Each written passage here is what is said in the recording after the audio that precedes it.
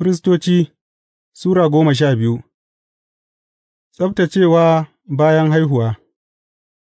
Ubangiji ya ce wa Musa, Faɗa wa Isra'ilawa, Macen da ta yi ciki ta kuma haifi ɗa namiji za tă ƙazantu kwana bakwai, kamar yadda takan ƙazantu a lokacin al'adarta, a rana ta takwas za a yi wa yaron kaciya, sa'an nan dole macen ta jira kwana 30 don a tsabtacce ta daga zub da jini, ba za tă taɓa wani abu mai tsarki ko ta je wuri mai tsarki ba, sai kwanakin tsabtaccewarta sun cika.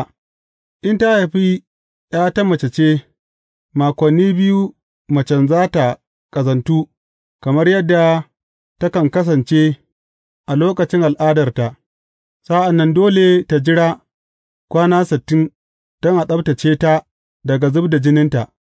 Sa'ad da kwanakin tsabtaccewarta don ɗa namiji ko ’ya ta mace suka cika, sai ta kawo ɗan rago bana ɗaya wa firist a bakin ƙofar Tentin Sujada don hadaya ta ƙonawa, da tattabara ko kurciya na hadaya don zunubi.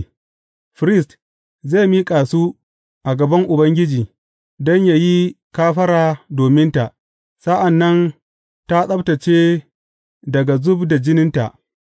Waɗannan su ne ƙa'idodi domin macen da ta haifi ɗa namiji ko ’ya ta mace, in ba za tă iya kawo ɗan rago ba, sai ta kawo kurciyoyi 2 ko tattabarai 2, ɗaya domin hadaya ta ƙonawa, ɗayan kuma domin hadaya don zunubi, ta haka firist zai yi kafara dominta, za tă kuwa zama tsabtacciya.